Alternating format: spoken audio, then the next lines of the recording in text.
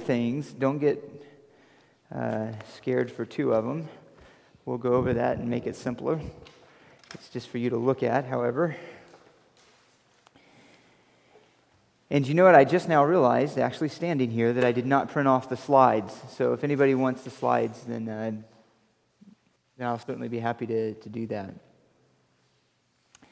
Well, we've been looking at the doctrine of Scripture. Doing a flyby, this is a huge topic. We've been looking at it in parts. We've been looking at it in a survey fashion. We've looked under three categories: revelation, inspiration, canonization. And again, I'm just now realizing that I didn't write transmission under that subtitle to pay a little more attention here. And transmission, which is what we're going to look at today. We have in the past covered translation. I'm going to skip over that this time. Because we did that not too long ago. And next week we will do just a brief overview of how to understand the Scriptures, of how we approach it in terms of how we understand what God means by what He says. That's under the category of hermeneutics. Everybody know what hermeneutics is? Anybody not know what hermeneutics is? I think everybody does. That's fine. We'll explain it next week anyway. So we've looked at recently at inspiration and canonization. When we talk about inspiration, what are we talking about? Authors or the document? Authors or document? Are we convinced? Yes, when we talk about inspiration, we're saying the document, the text of Scripture is what is inspired. Yes, God used human instruments, and they were a part of that inspiration process. It is a divine book, originally with one author, or ultimately with one author, the Holy Spirit, but yet breathed out through men so that they wrote exactly the words that God wanted recorded for His people. So we're referring specifically to the documents of Scripture, that the documents are inspired documents. They are given by God to us. In canonization, can anybody tell me what was one of the chief things in both the Old Testament and the New Testament that was a criteria in recognizing a document as being from the Lord and to be kept for the posterity of His people? Does anybody remember? And we looked at several, but does anybody remember there was one major one? And it's just carried over from both the Old Testament and to the New Testament. One is that it was written by a recognized prophet. In the New Testament, that it was written by an apostle or someone in close association with the apostle, that it had the direct approval of apostolic authority and leadership. In the Old Testament, that was a key criteria too, that it was written by a prophet of God. There were others that it agreed with the rest of inspired documents and so forth. You can look at your notes for all those details. All right, so we'll have an exam in November, the third week, so we'll go ahead and study for those things.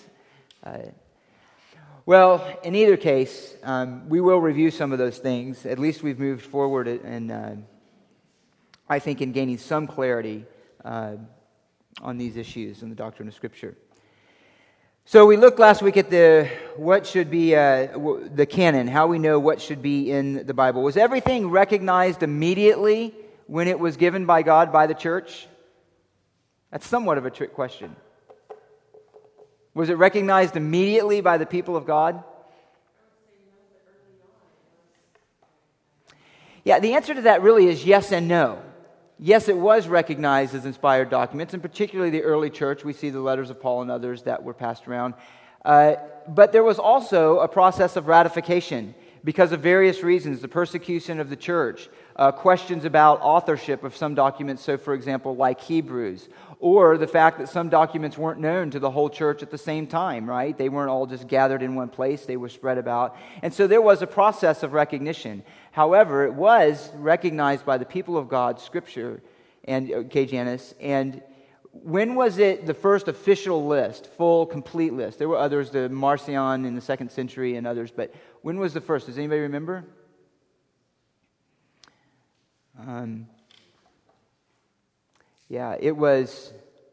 It was after Constantine.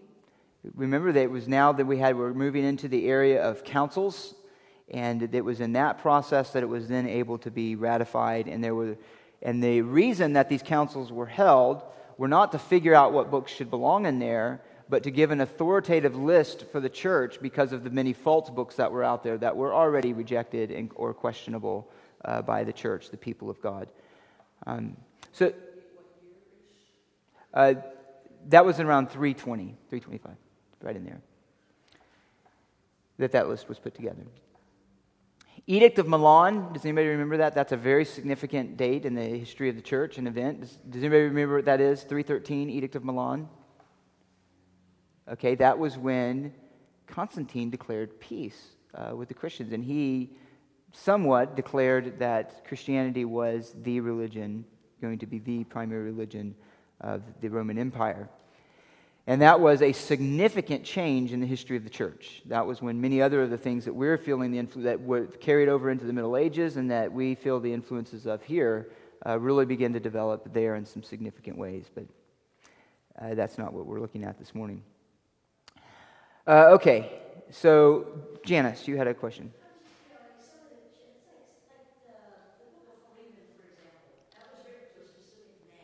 Mm-hmm.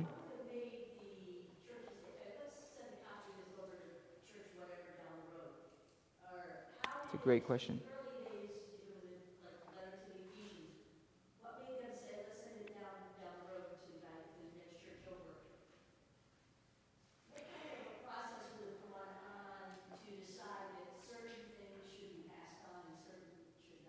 Yeah, that's a good question. Well, and that gets into some of the other areas that we looked at as far as how a document was recognized as being inspired. One of the first for example, in the lesson to Philemon, would have been the fact that it was written by the Apostle Paul. So that would have garnered attention by the church immediately. Not everything the Apostle Paul... Right. So I'm going to give a whole list here.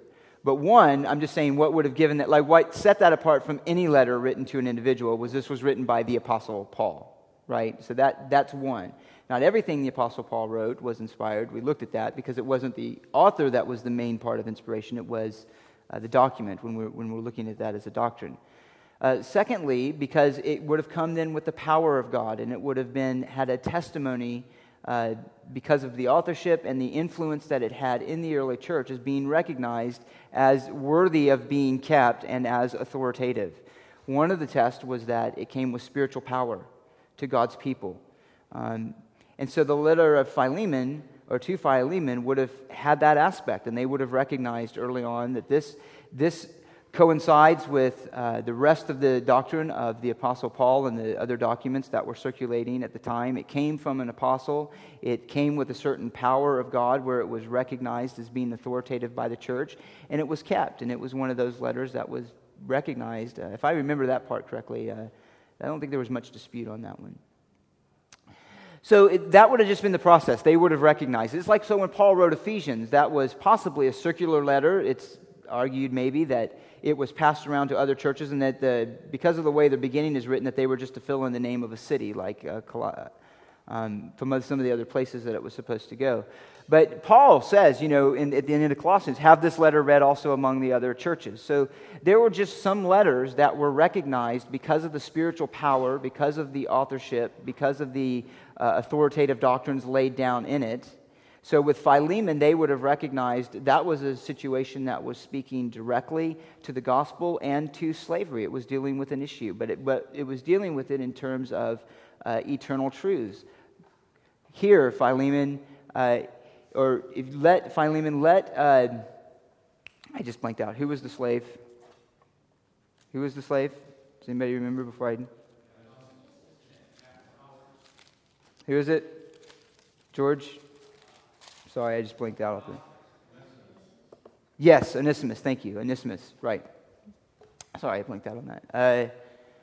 So they would have recognized then that here's saying, even though you owe me your very own life, Philemon, because of the gospel that he had brought to him, because of the fact that Paul was instrumental in his own salvation, Philemon's own salvation, and there you had Onesimus, who was a slave who had ran away, that Paul was saying that, look, he could come back, but treat him now as a brother. He's dealing with a very crucial issue of that time, but in ways that are with timeless truths that would be instructive to the church throughout the ages.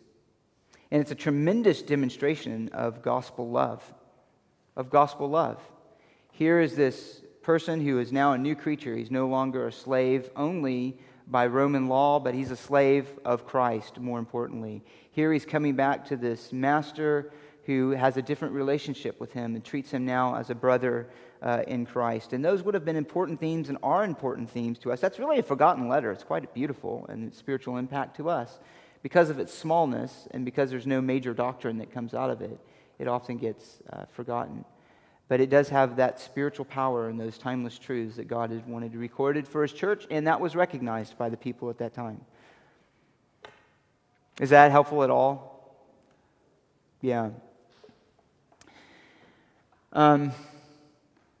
Any other questions, thoughts? I'll do my best to answer those about what we've looked at so far.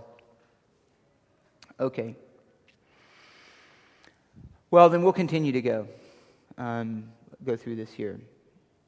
Now, we've already mentioned that when we speak of inspiration, we're speaking primarily of the document. So it's not technically correct then to say that we have an inspired document in our hands. What we have is a translation of an inspired document that's been kept and preserved down through the ages. So we would say then it has inspiration that is a derived inspiration. In other words, it's inspired and it has the authority of inspiration because what is represented there are the documents that were originally given to the church. So when we speak of inspiration, we're speaking of the original autographs. What do we mean by autographs? Okay, just the original document. That's what it means. The thing that was actually written by their own hand, the hand of the author. So those were inspired documents. They were free from error, and they were given to the church. They were transmitted. We'll look at this. And I'm going to have to go really, really fast because I do want to cover this. But nonetheless, we can look at these things later or cover them again in deeper detail if you want. But the point is that they were copied. They were copied. And what we have in our hands are translations of copies. They were not written in English. They were written in Hebrew, some Aramaic in the Old Testament, and in Greek in the New Testament. Okay, so now again, this is and so that gets us into the issue then of transmission of Scriptures, which is what we're going to look at today. This is, of course, much richer and broader than we can cover in about, 40 minutes.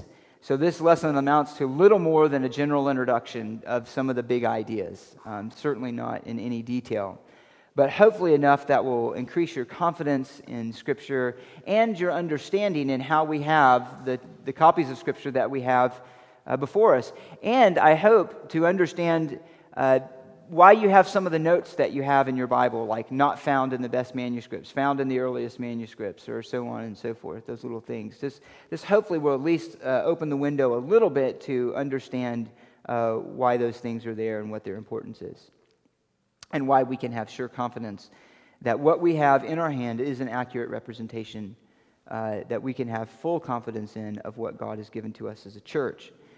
But now, before we get to it, let me just very briefly remind us that we cannot think of the reality of God preserving His Word apart from the reality of God's providence, His sovereign care over His creation and over His Word.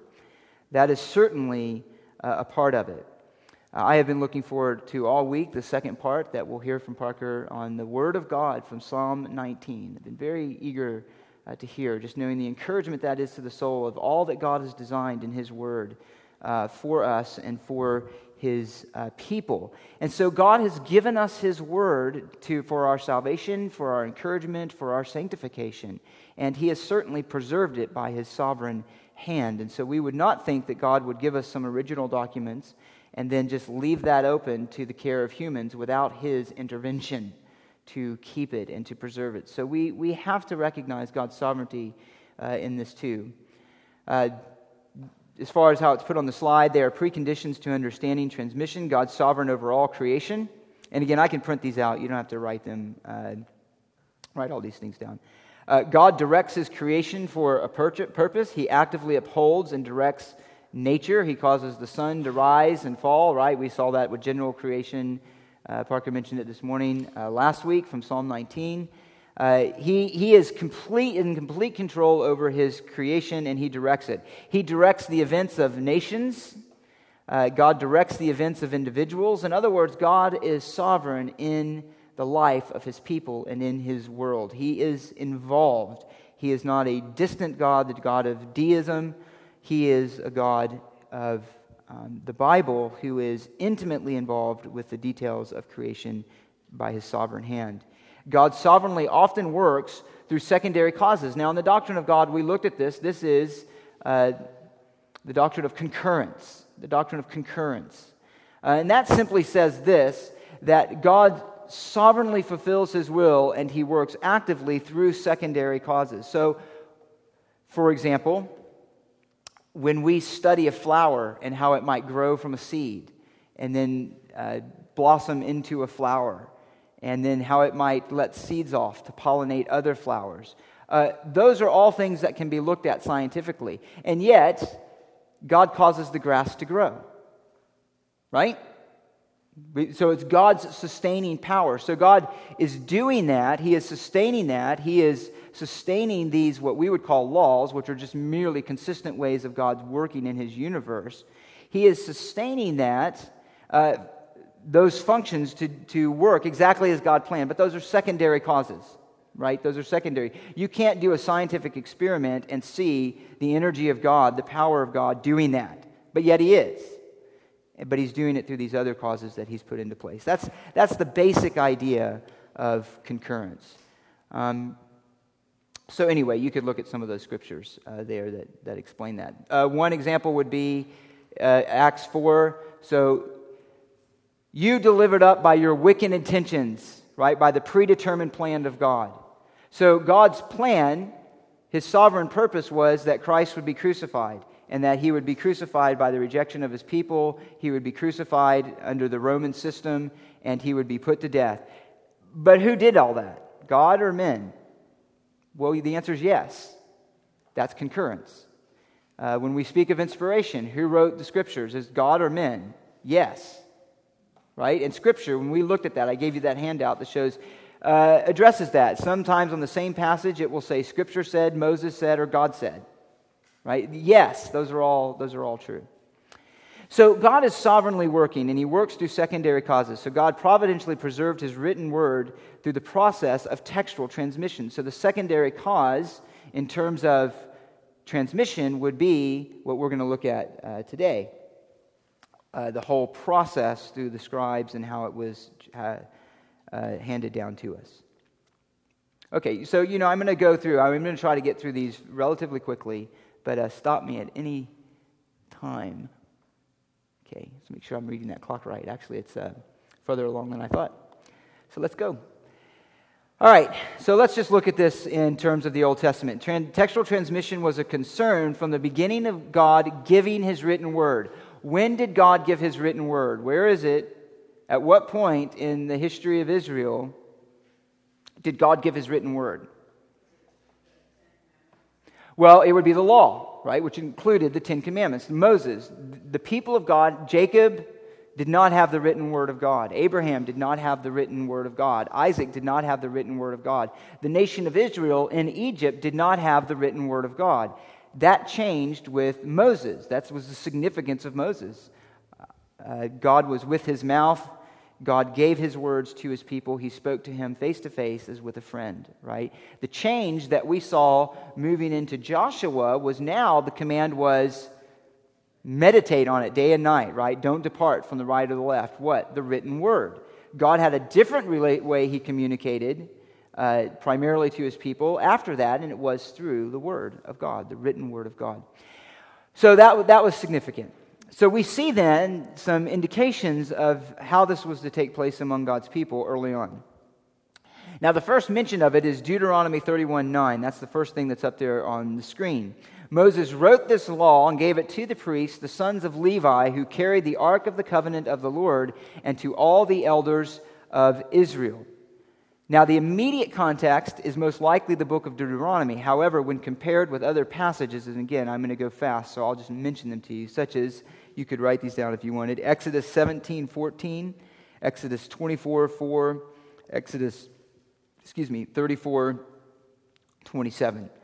It's clear that really what is being referred to is everything. Moses was the last book. It was the culmination, as it were. It was the final book in the 5 books of the law of Moses. And the reference there is then to what is to be written down is and kept for the posterity of God's people is all of the law of God. It says in Deuteronomy 17:18, he says this, looking forward to the time of kings. There's really a prophetic element to this passage. They didn't have a kings then, right? The monarchy did not start until after Judges. And who did the monarchy? When did we enter into that period? Does anybody remember? Bible history? No. Who was right before David? Saul, right? They asked for a king. It was Saul. Then it was David. And then it was David and Solomon, and that was the end of the united monarchy. And then we get into the divided monarchy of the northern and the southern tribes.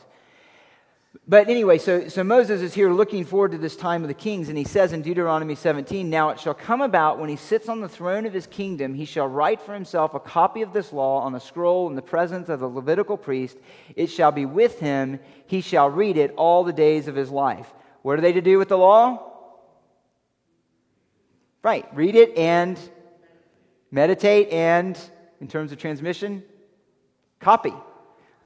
All of those are right, exactly. But in terms of transmission, they were to keep this law. That one document that was Moses originally wrote was not going to last forever. They needed to keep fresh copies of it. And there's probably an element there too where they were to do that because in the copying process, it was also putting the word into their lives, into their mind. It was re-emphasizing it. God preserved his word even through times of disobedience. Okay, so now in 2 Kings, we have passed through the united monarchy of Saul, David, and Solomon. Granted, there was a little bit there under David where they came together later, but under David, Solomon, the divided monarchy, northern tribes, southern tribes, northern tribes, all bad, southern tribes, a lot of bad, but some good. But nonetheless, in 2 Kings, we have an interesting account in the life of Josiah, his reign. And so at this point, Judah had some bad kings. Okay, some bad kings. Josiah, was he a good or a bad king? You remember? A good or a bad king?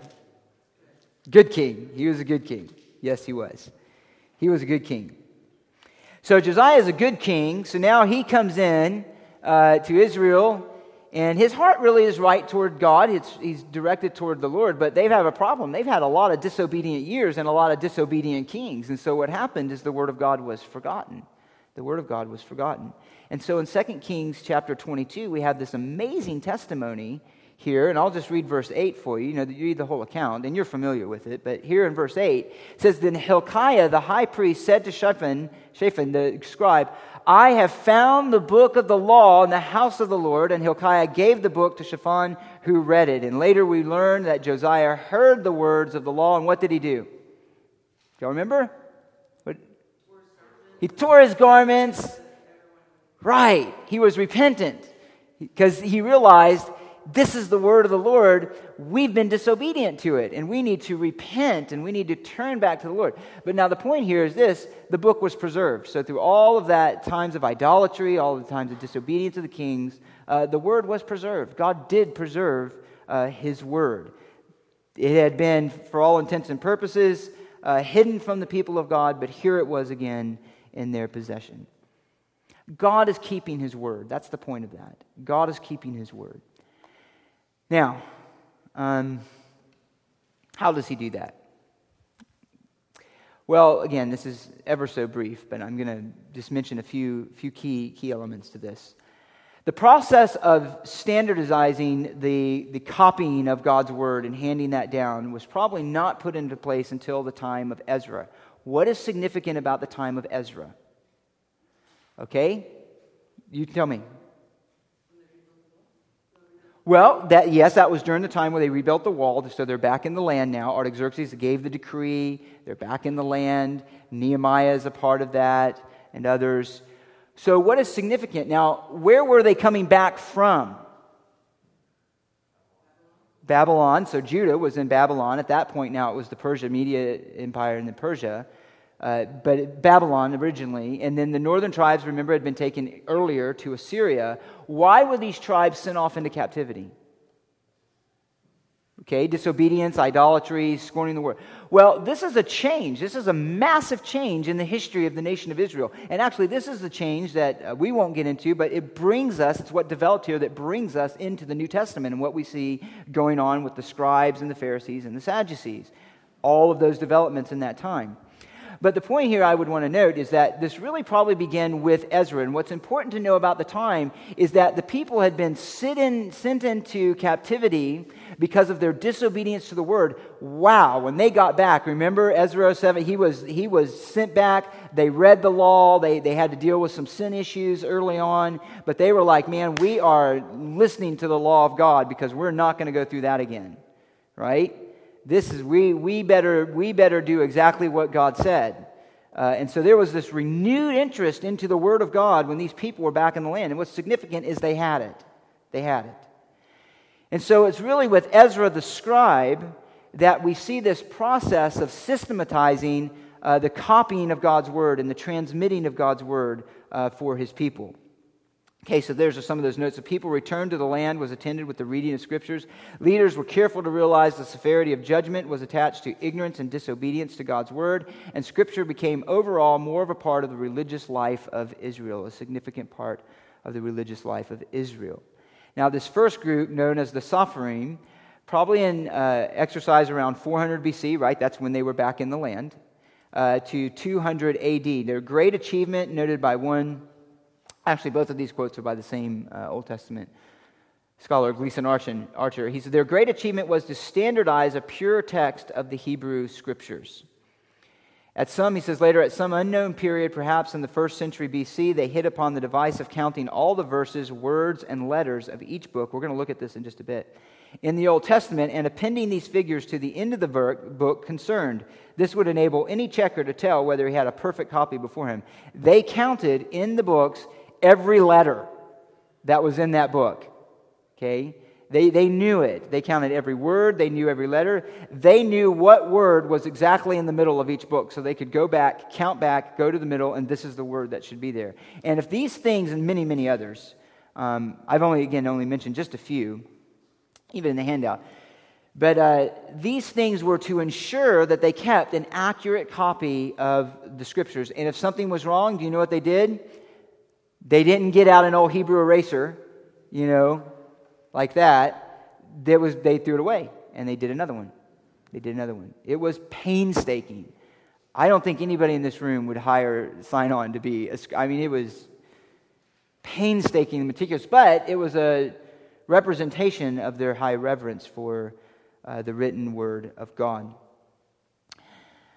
So let's look at this. Now, there were other groups, I'm not mentioning, there were a few other groups in between there after that really even started around from the 1st century AD and even a little bit before that, a couple of other groups. But the next significant group that I'd mention is the Masoretes, and they were in play around 500 to 1000 AD. And they're the ones responsible for the text that we have today. Now here I'm talking about the Hebrew text, okay, for the Old Testament, not the New Testament text. We'll mention that in just a minute. So the Masoretic text, has anybody ever heard that term before, the Masoretic text? Sometimes you'll see the little MT written, that's what it stands for, the Masoretic text. And they're referring to this group, the text that we have from these people, this group of people that God raised up. Now let me just make a few minutes, and a few points here, and then I'm going to give you an example, and we'll look at this a little more closely. What did they do? So when the Jews handed down the text, materials to write on were hard to come by. All right, they didn't run down to Staples and just get a new, order a box of paper and get some new pens and start writing on it. Materials were hard. They needed to conserve it. They were passed around, some of these materials. Some actually would privately have parts of Scriptures copied at other times, periods. But the point I'm making is that, in order to conserve space, they wrote these things, they wrote them without spaces together. They wrote, like if you look at a Hebrew Bible now, there's going to be spaces in the words, but it was just all together. No spaces, no punctuation, no anything. It was just like, and on top of that, there were no vowels. They were only consonants. So one of the things that the Masoretes did coming in is they, as you can look there, they added to the consonantal text. They added vowels and pronunciation markings. They added other textual critical information that were meant to preserve the true readings of the text. They made textual notes. Again, we'll look at some of this. The Masara. They made a colophon, which was an end piece. They're checks at the end of the book. Again, we're going to look at this in your handout. I'm just going to mention them now. Accents marking divisions of the text. And reading programs, the Ketev and Kier. Now, let me just make a note here about these Masoretes and their work. Now, before the year 1947, what was significant in terms of textual criticism in 1947? Does anybody remember? The Dead Sea Scrolls. Now, what's interesting is before we had the Dead Sea Scrolls, the earliest extant, physical copy of the Old Testament that we had was actually around 980 AD. That was the earliest. We didn't have anything before that. There were no known texts before that. So the standard, of course, response to that, particularly by liberal scholars and etc., I mean, seriously, right? I mean, 1000 AD, we're going back, a long time here. Do you really think that they have these words? That's ridiculous. That's pie in the sky. That you can talk about providence all you want, but that's, we don't buy it. Okay. So in 1947, one of the significant things about these discoveries of the Dead Sea Scrolls is there was such a witness to the Old Testament text. And so one of the oldest texts was from the megalith, the text of Isaiah. And there's debate, there's a whole discussion about the Dead Sea Scrolls, what those were. In other words, were those copies meant to be thrown away because they were imperfect? Were those the ones that recognized their value and kept? There's those kind of discussions. But beyond all of that, one thing that is really important is to note that one of the most complete scrolls that was discovered was the text of Isaiah. The text of Isaiah was from the 2nd century BC. It was from around the 2nd century BC. So it pushes it about 1,000 years back. Textual witness now, about 1,000 years back, which is highly significant for a variety of reasons. But what I would just mention to you here is this. And in Isaiah was essentially the same Masoretic text that they had from 980. And so with other documents too. But I'm focusing on Isaiah, particularly because of the significance of it, of its prophetic material to the person of Christ. Isaiah 53, for example, was examined with these earlier or later manuscripts that we had around 980 AD, and it was basically exact agreement. When we say basically, there's normal issues of spelling or how words were pronounced, those kind of things, which were the normal purview of textual criticism. But essentially, it was exactly the same text that we had from 980 AD. As a matter of fact, this is what has been noted from that document. Of the Hebrew words in the chapter, there are variations on only 17 Hebrew letters, and of these 17, 10 are a matter of spelling, 4 are stylistic changes, and the other 3 have to do with the single word translated as light. So when we talk about differences, and sometimes if somebody brings about all these differences in textuals, that's the kind of thing that's being talked about. We're not talking about significant issues of what it's teaching or saying. We're talking about normal textual critical issues of any document that have to do with spelling, pronunciation, sometimes word choices that came in as the language developed over time. We're talking about those kind of things. Certainly, those things that are all able to be dealt with through textual criticism. The point is that the text of Scripture was preserved by God. Again, we looked at before when we were recently in Matthew 21 in the morning service about the Lord's own how he attested to the accuracy. Remember in Matthew chapter 22, I am the God of Abraham, Isaac, and Jacob, right? He's making a point on the present tense. We looked at Galatians. Paul made a point going back all the way to the law about, he said seed, not seeds. And so it was a singular and a plural, and we see examples of that throughout. The point is that that gives just more testimony to the Lord's own words that not one jot or tittle will pass away until everything is fulfilled. and we would add, and everything has been preserved, and we could know what those jot and tittles are. Now, the Masorah. Look at your handout. Go ahead and look at your handout. I didn't bring one. Are there any extra ones? I can run to myself. I'm so sorry. Should have grabbed one myself. Can I just borrow these for a sec? I'm so sorry, George. All right, so let me just show you this briefly. Now, obviously, that's a bunch of chicken scratch. That doesn't mean, that's not the point, is to try to go through a Hebrew lesson here. What I want to do is just point out so you can get a visual aspect of what this may have looked like for them and the importance of this and how detailed they were. So now on this first handout where there's 2 pages stapled together, what you see here are the notes. So you see over in the left-hand side the MP, that's the Masorah Parva notes, primarily dealing with issues of frequency and occurrence. So if you look on this back side, we won't for time's sake go through that. It will tell you what those are actually Hebrew letters. It'll tell you what they mean. To give you a flavor, an example of how detailed they were. If you go down to the bottom, the Masorah Magna notes, those are notes that there's a separate document that is a Masorah Magna that has notes relating to all of those verses there and to those markings. And then you see a textual critical apparatus. This is a contemporary Hebrew Bible that gives you manuscript information, which manuscripts it came from, what was in one manuscript, not in another manuscript. My point is, this is the only thing I really want you to get from this, is the detail and the specificity of the text of Scripture that we have and that they are working with.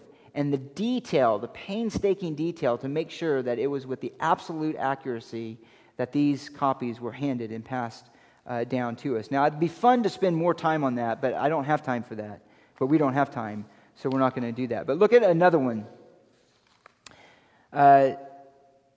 Well, actually, we'll do that in just a second. Let me move on. So they also have, and then they had the Masorah Finalis. Did I give you that handout? You know what? I actually didn't. But anyway, that was notes at the end of each book that we already mentioned that tells you how many letters, how many words, what the midpoint of the book was, etc., of each of those books. And one even at the end of the law for all of the law of Moses. Of all the books of the law of Moses, think about how the detail of this. What is the word that's exactly in the middle? They'll tell you. And then they would check it. And if it wasn't, then they started over. And many, many, many other details. And there were, well over, I forget the number off the top of my head, but well over 100,000. I think it may have been like 400,000 letters in the Pentateuch. And so they counted all of them. Not a job I want. But nonetheless, we're thankful that they did that.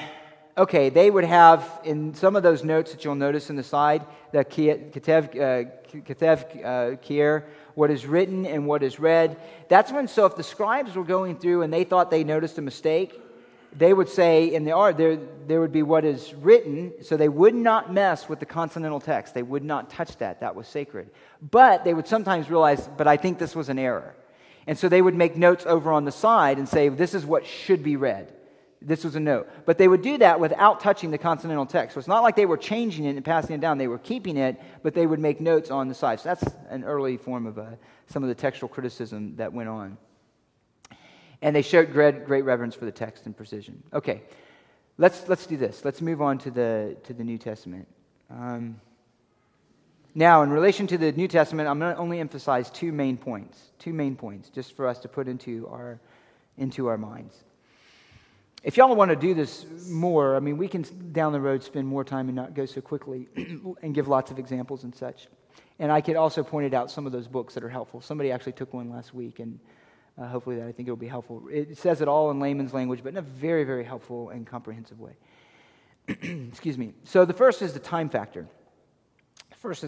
We have approximately 5,700 manuscripts dating, get this, to the 2nd century A.D.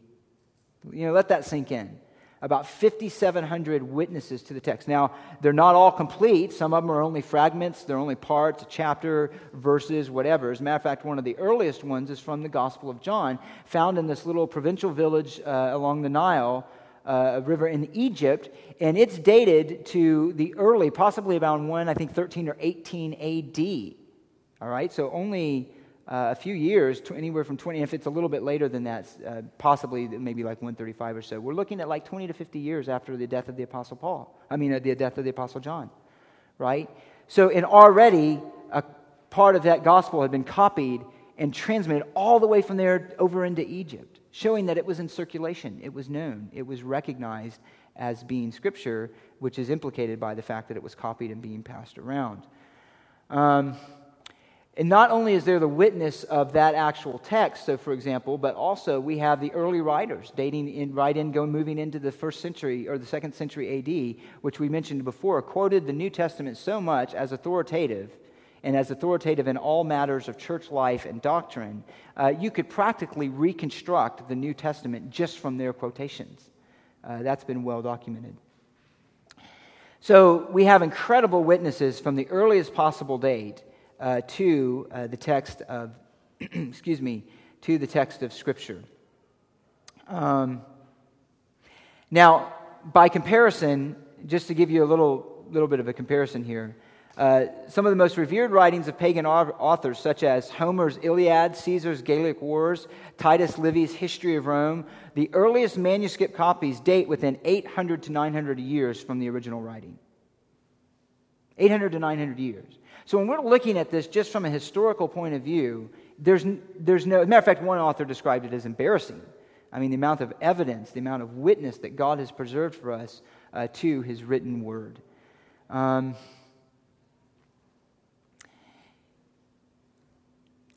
out of time, and I didn't finish as fast as I went. So what we'll do is we'll just briefly finish this next week, or I might just hand out the information to you and print out some of the notes I have. And then look at, because I only have 2 more times here, and then we'll be back in Matthew in the morning. So know this, that when we have the Word of Scripture, the copy that we have before us, is trustworthy, it is reliable. We can have every confidence that what we have is in fact kept for us and preserved. And the more you study this, this is my own experience, common experience, the more detail that you study this, the more confidence that you have, the more overwhelmed you are with what God did in preserving His Word and keeping it for us and for His people. I would say glance at one of those hands-out is transmission. So if you wonder what are some of the things that go into textual criticism, there's a list of some of them under the handout that says transmission. And lo and behold, I did yet another error. I'm sorry, I will fix this for next week. There's actually 2 pages to that, so that's only one part of it if you have it there. But that shows you some of the kind of errors that were, when we're talking about textual criticism, some of the kind of errors that were made and that were addressed. All right, well, let me pray for us, and then we will move on. Father, we thank you so much for keeping your word. We just really need to grasp, our God, how amazing and what a testimony to your faithfulness and sovereign hand that we have before us after all the history of your people, the persecution, the disobedience, the ways, the judgment that you brought on your own people in terms of the Old Testament particularly, the persecution in the early years of the church, the many other things that would be working against the keeping of your word, and yet through it all, you've kept it and you've preserved it. And here we have it today in our hands. In an age of iPhones and everything else, we have your ancient word kept and preserved just as it had come from the original authors when you gave it to us.